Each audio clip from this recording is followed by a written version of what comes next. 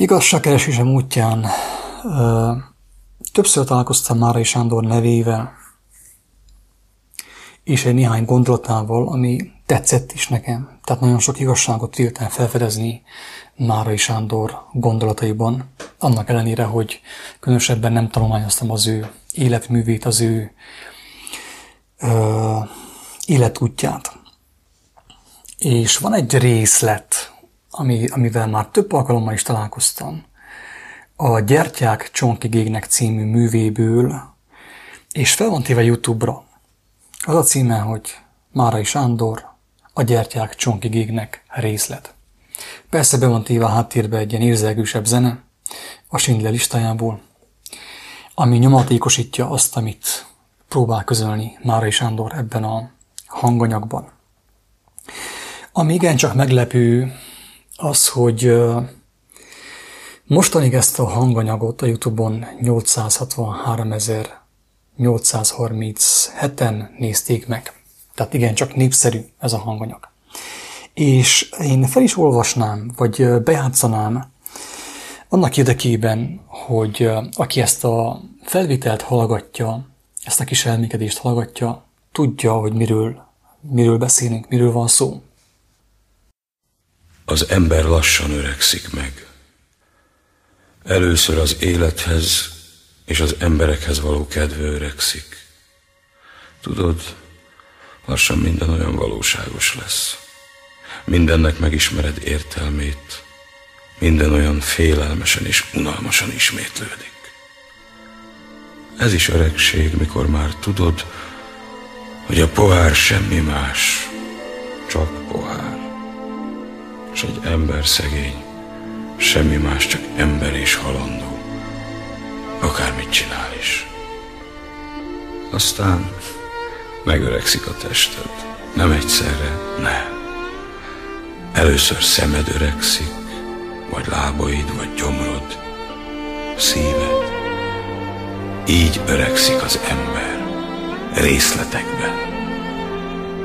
Aztán egyszerre öregedni kezd a lelked, mert a test hiába esendő és romlandó, a lélek még vágyakozik és emlékezik, keres és örül, vágyik az örömre. És mikor elmúlik ez az örömvágy, nem marad más, csak az emlékek, vagy a hiúság. És ilyenkor öregszel igazán, végzetesen és véglegesen. Egy napon felébredsz, és szemed dörzsöld. Már nem tudod, miért ébredtél. Amit a nap mutat, pontosan ismered. A tavaszt vagy a telet, az élet díszleteit, az időjárást, az élet napirendjét. Nem történhet többé semmi meglepő. Még a váratlan, a szokatlan, a borzalmas sem lep meg, mert minden esélyt ismersz. Mindenre számítottál. Semmit nem vársz többé. Sem rosszat, sem jót. És ez az öregség. Valami él még szívedben. Egy emlék, valamilyen homályos életcél. Szeretnél viszont látni valakit. Szeretnél megmondani, vagy megtudni valamit.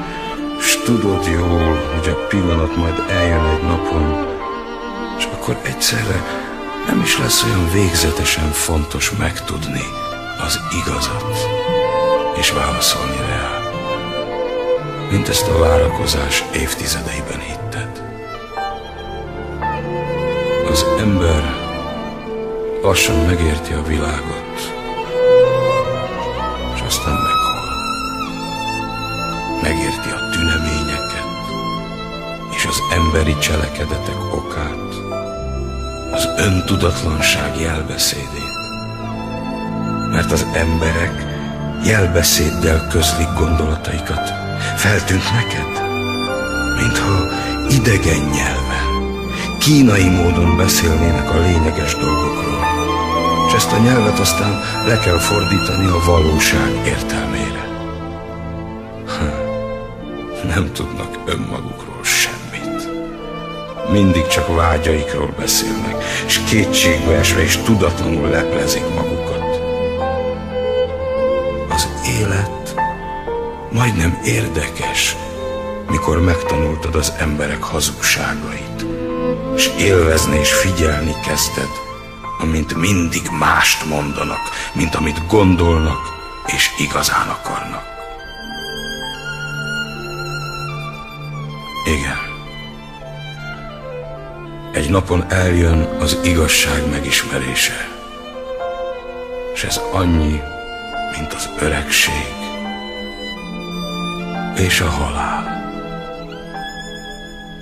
De akkor ez sem fáj már.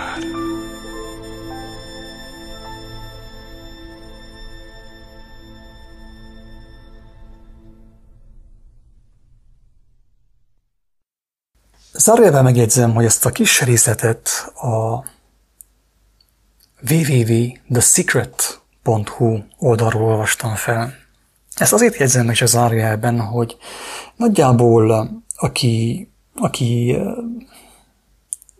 már régebb óta ismerkedik, keresi az életnek az értelmét, az életszerzőjének az elgondolását, az igazságot. Nagyjából tudja, hogy ez az idézet többek között hol jelent meg, milyen szellemiséggel van egy úton, egy vágányon, ha lehet így fogalmazni.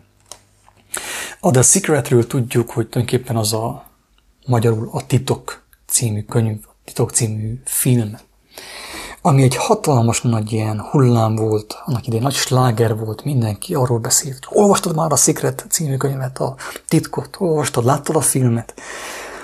Most nem akarok kevékedni, mert én ebbe a csapdába én nem estem bele. De viszont, mint tudjátok, beleestem más csapdákba. És a kevés ember, hogyha nem ügyel, akkor úgy jár, mint én, nem esik bele egyik csapdába, beleesik a másikba.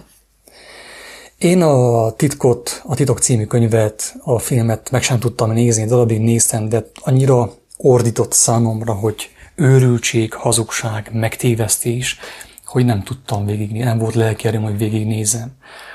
De viszont beleestem más tévedésekbe, más hibákba, mint mondtam.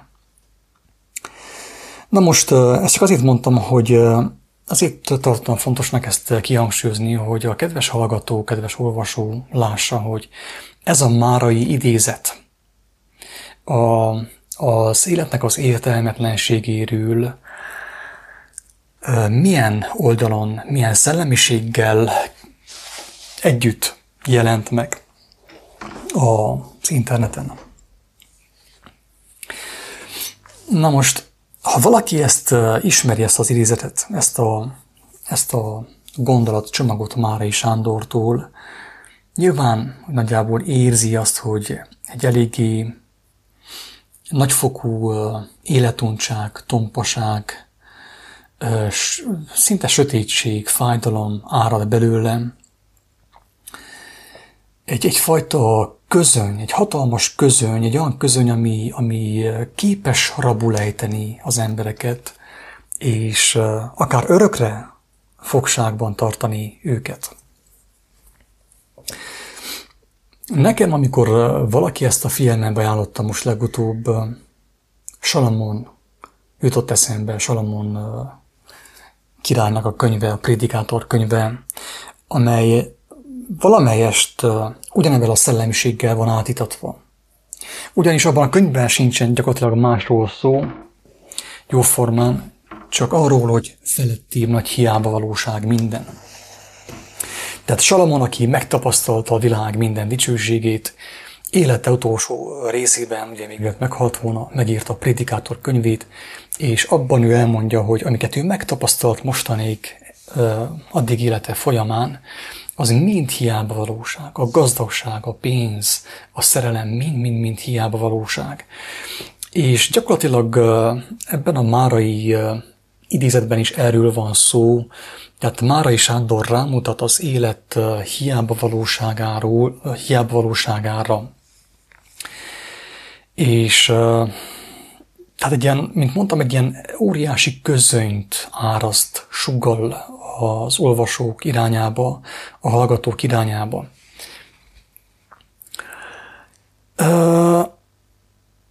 azt szeretném elmondani erről a szellemiségről, amit Isten kegyelméből mostanig megérthettem.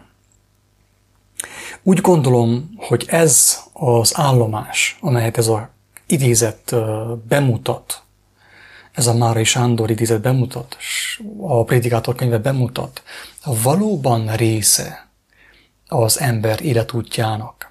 Tehát az ember nem kerülheti el ezt az érzést, főképp amikor rájön arra, hogy minden, amit értéknek hitt, az hiába valóság, mulandóság, megy bele a földbe, melyen vissza a földbe, eltűnik, elmúlik, tönkre megy, az enyészet martadikává válik.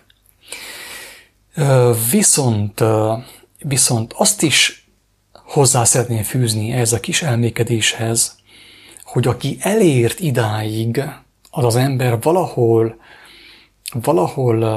a hiába való és az örökkévaló küszöbére érkezett, találja magát. Nem tudom, aki olvasta a kiáltó szót, meg a szabad gondolatot, tudja, hogy van egy olyan bejegyzés, egy olyan gondolatcsomag, aminek az a címe, hogy az utolsó válaszfal Isten és ember között. Na, annak az írásnak is a hangulata többé-kevésbé ilyesmi, mint amit ez az idézet is tükröz, vagy a Salamon Prédikátor könyve is bemutat.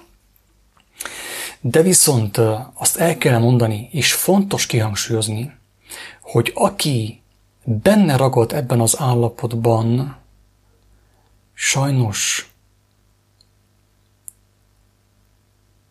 öngyilkosságot követel. Tehát aki megmarad abban a hangulatban, abban a szellemiségben, abban a lelkületben, amit ez a néhány sor itten bemutat számunkra, sajnos még mindig úgymond a megtévesztés szelleme a sátán rabságában van.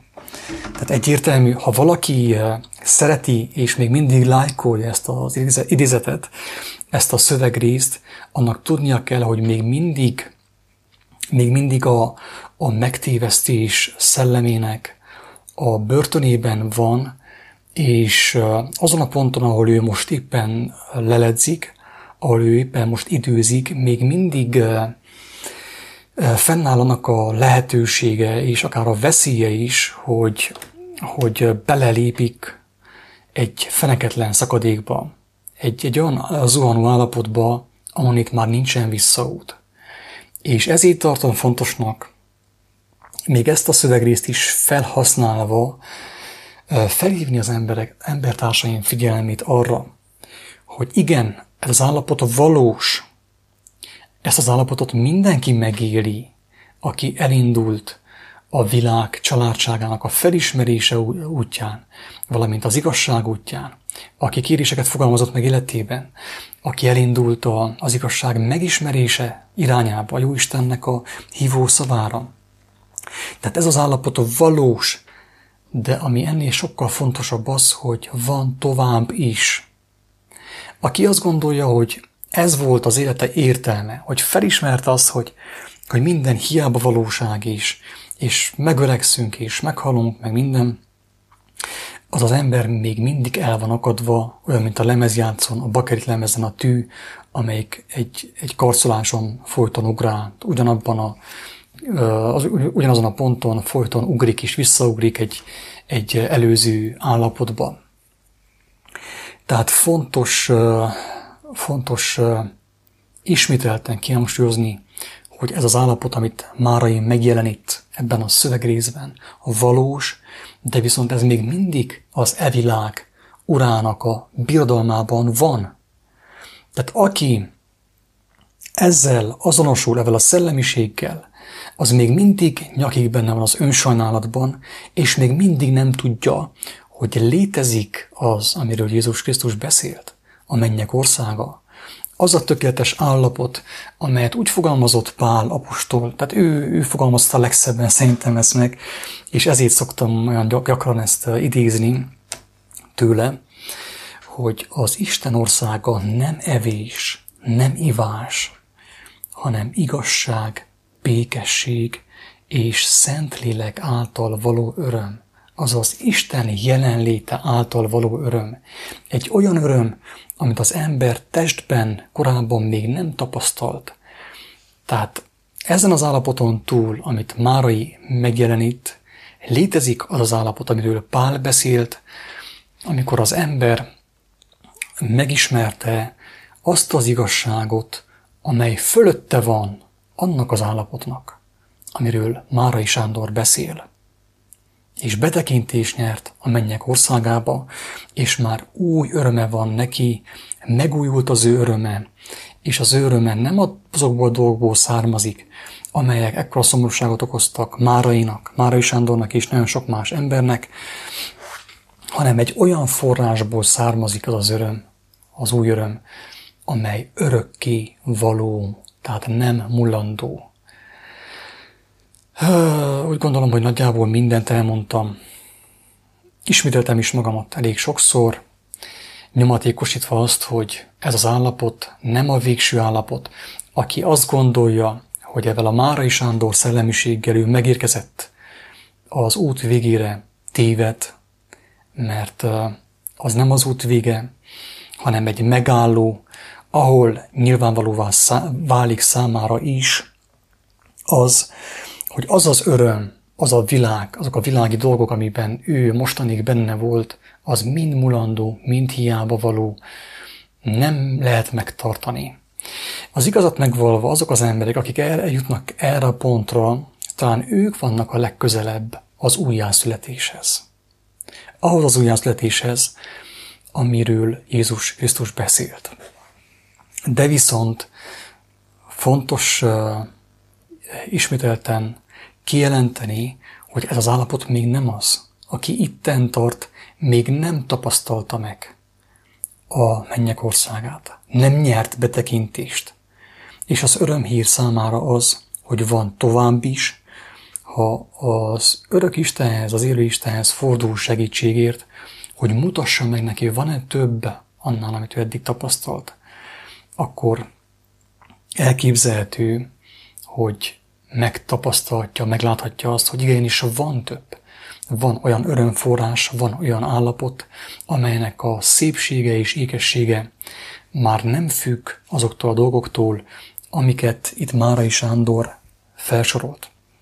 Tehát nem akarok elmarasztalóan beszélni erről az idézetről, mert én is találkoztam vele, igencsak népszerű, de viszont sajnos a legtöbb ember megrekedt ebben az állapotban, nem képes tovább menni, nem képes tovább jutni, még nem tapasztalta meg, nem hallotta talán az örömhírt, hogy van tovább is, és még nem tapasztalta meg a mennyek országát, ugye, amiről Jézus beszélt, amibe még földi, fizikai állapotban is már, úgymond, betekintést nyert az ember. Tehát ez csak egy ilyen figyelem felhívás volt, egy figyelmeztető, egy útjelzőtábla, mint amit eddig is osztogattam kedves embertársaim számára, hogy van tovább is, nem kell elakadni ott, ahol Márai Sándor volt, sőt, az igazat megvalva én nem is nagyon népszerűsíteném ezt, mert úgy néz ki, hogy annélkül, hogy én népszerűsíteném, annélkül is eléggé népszerű ez a hangulat, ez az állapot. Tehát 800, közel 1 millióan megnézték már mostanig ezt a videóklipet, és valószínűleg még nagyon sokan meg fogják nézni. A lényeg az, hogy van tovább is.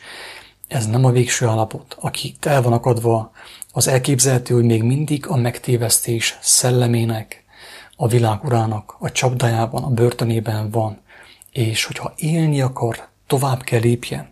Van lehetőség, tovább lehet lépni, mert Isten él, a Krisztusnak a kijelentései, az ő bölcsessége, az a valós, igaz, és fel lehet használni arra, hogy az ember ebből a gödörből tovább lépjen, és ne essen bele innét abba a mély szakadékba, abba a feneketlen szakadékba, ami szintén valós, mint ahogy valós a mennyek országa, az örökön tartó megújulás és öröm lehetősége. Mindenkinek, aki ezt hallotta, én Isten áldását kívánom és kérem, hogy ebből a gödörből, ebből a lelki állapotból, ebből a szellemiségből tudjon kilépni, és megtapasztalja az, hogy a mennyek országa, amiről Jézus Krisztus beszélt, azt valós, élet van benne, erő van benne, életöröm van benne. Ezt a gondolatot egy idézettel szeretném lezárni, amelyet egy picit meg is magyaráznék azok számára, akik igazán kíváncsiak rám. És ez az idézet megtalálható Máté evangéliumának a 12. fejezetében, a 42. bekezdésben. És ez a következőképpen hangzik. Délnek királyné asszonya felkél majd az ítéletkor, e nemzetséggel együtt, és károsztatja ezt, mert ő eljött a földnek széléről, hogy hallhassa a Salamon bölcsességét. És imé nagyobb van itt Salamonnál. Még egyszer olvasom. Délnek királyné asszonya felkél majd az ítéletkor, e nemzetséggel együtt, és kárhoztatja ezt, mert ő eljött a földnek széléről, hogy hallhassa a Salamon bölcsességét. És imé nagyobb van itt Salamonnál. Tehát az elmúlt percekben Márai Sándornak a gondolatát, a szellemiségét, amit ezekben a sorokban olvashatunk, Salamonnak a prédikátorkönyvéhez hasonlítottam.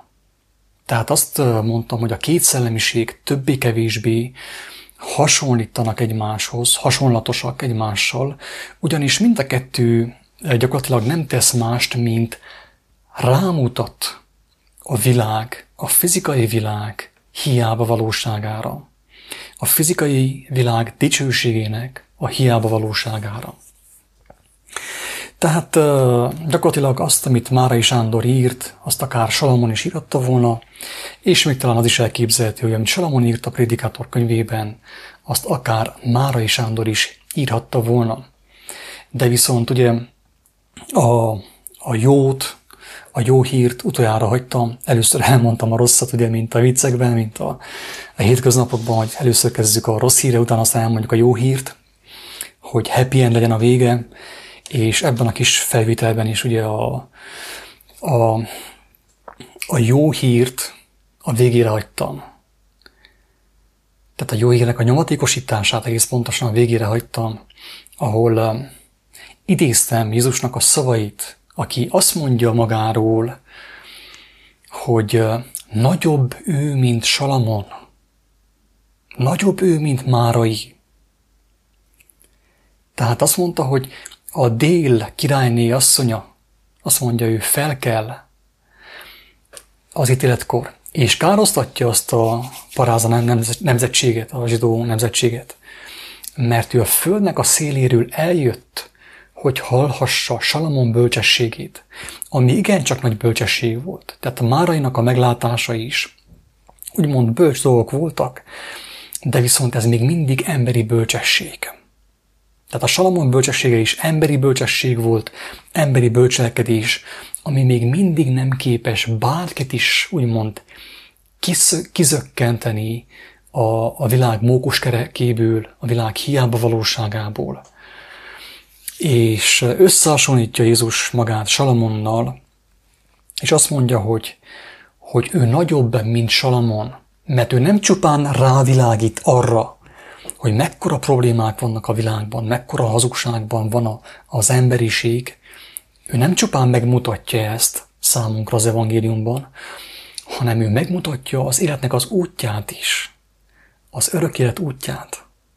Tehát ez az örömhír, drága barátom, kedves olvasó és hallgató, hogy nagyobb, amit az evangélium kínál, Jézusnak a tanításai kínálnak, főképp azok számára, akik azt hallják, megértik és meg is cselekszik, sokkal többet kínál, mint a Márai bölcsessége, a Salamon bölcsessége, a Hamvas Béla bölcsessége, és így tovább, és így tovább.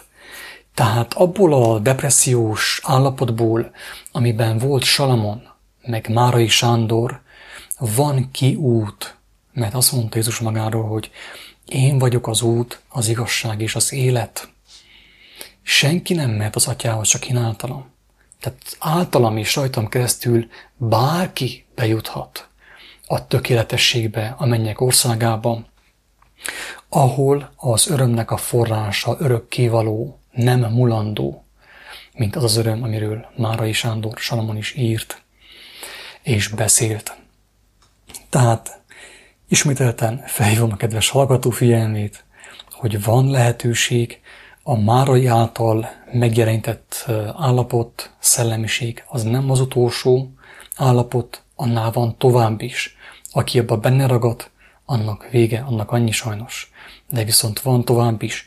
És aki ezt hallja, ezt a néhány szót, és elhiszi, hogy ez igaz, amit mondok, ahhoz a személyhez szó szerint elközelített a mennyek országa, mert ő megkapta a lehetőséget arra, hogy kijöjjön a világ labirintusából, hogy ne maradjon meg az elkeseredettség állapotában, a szomorúságban, a közöny állapotában, a közömbösség állapotában, hanem kijöjjön belőle és megújuljon, az ő örömének a forrása is megújuljon,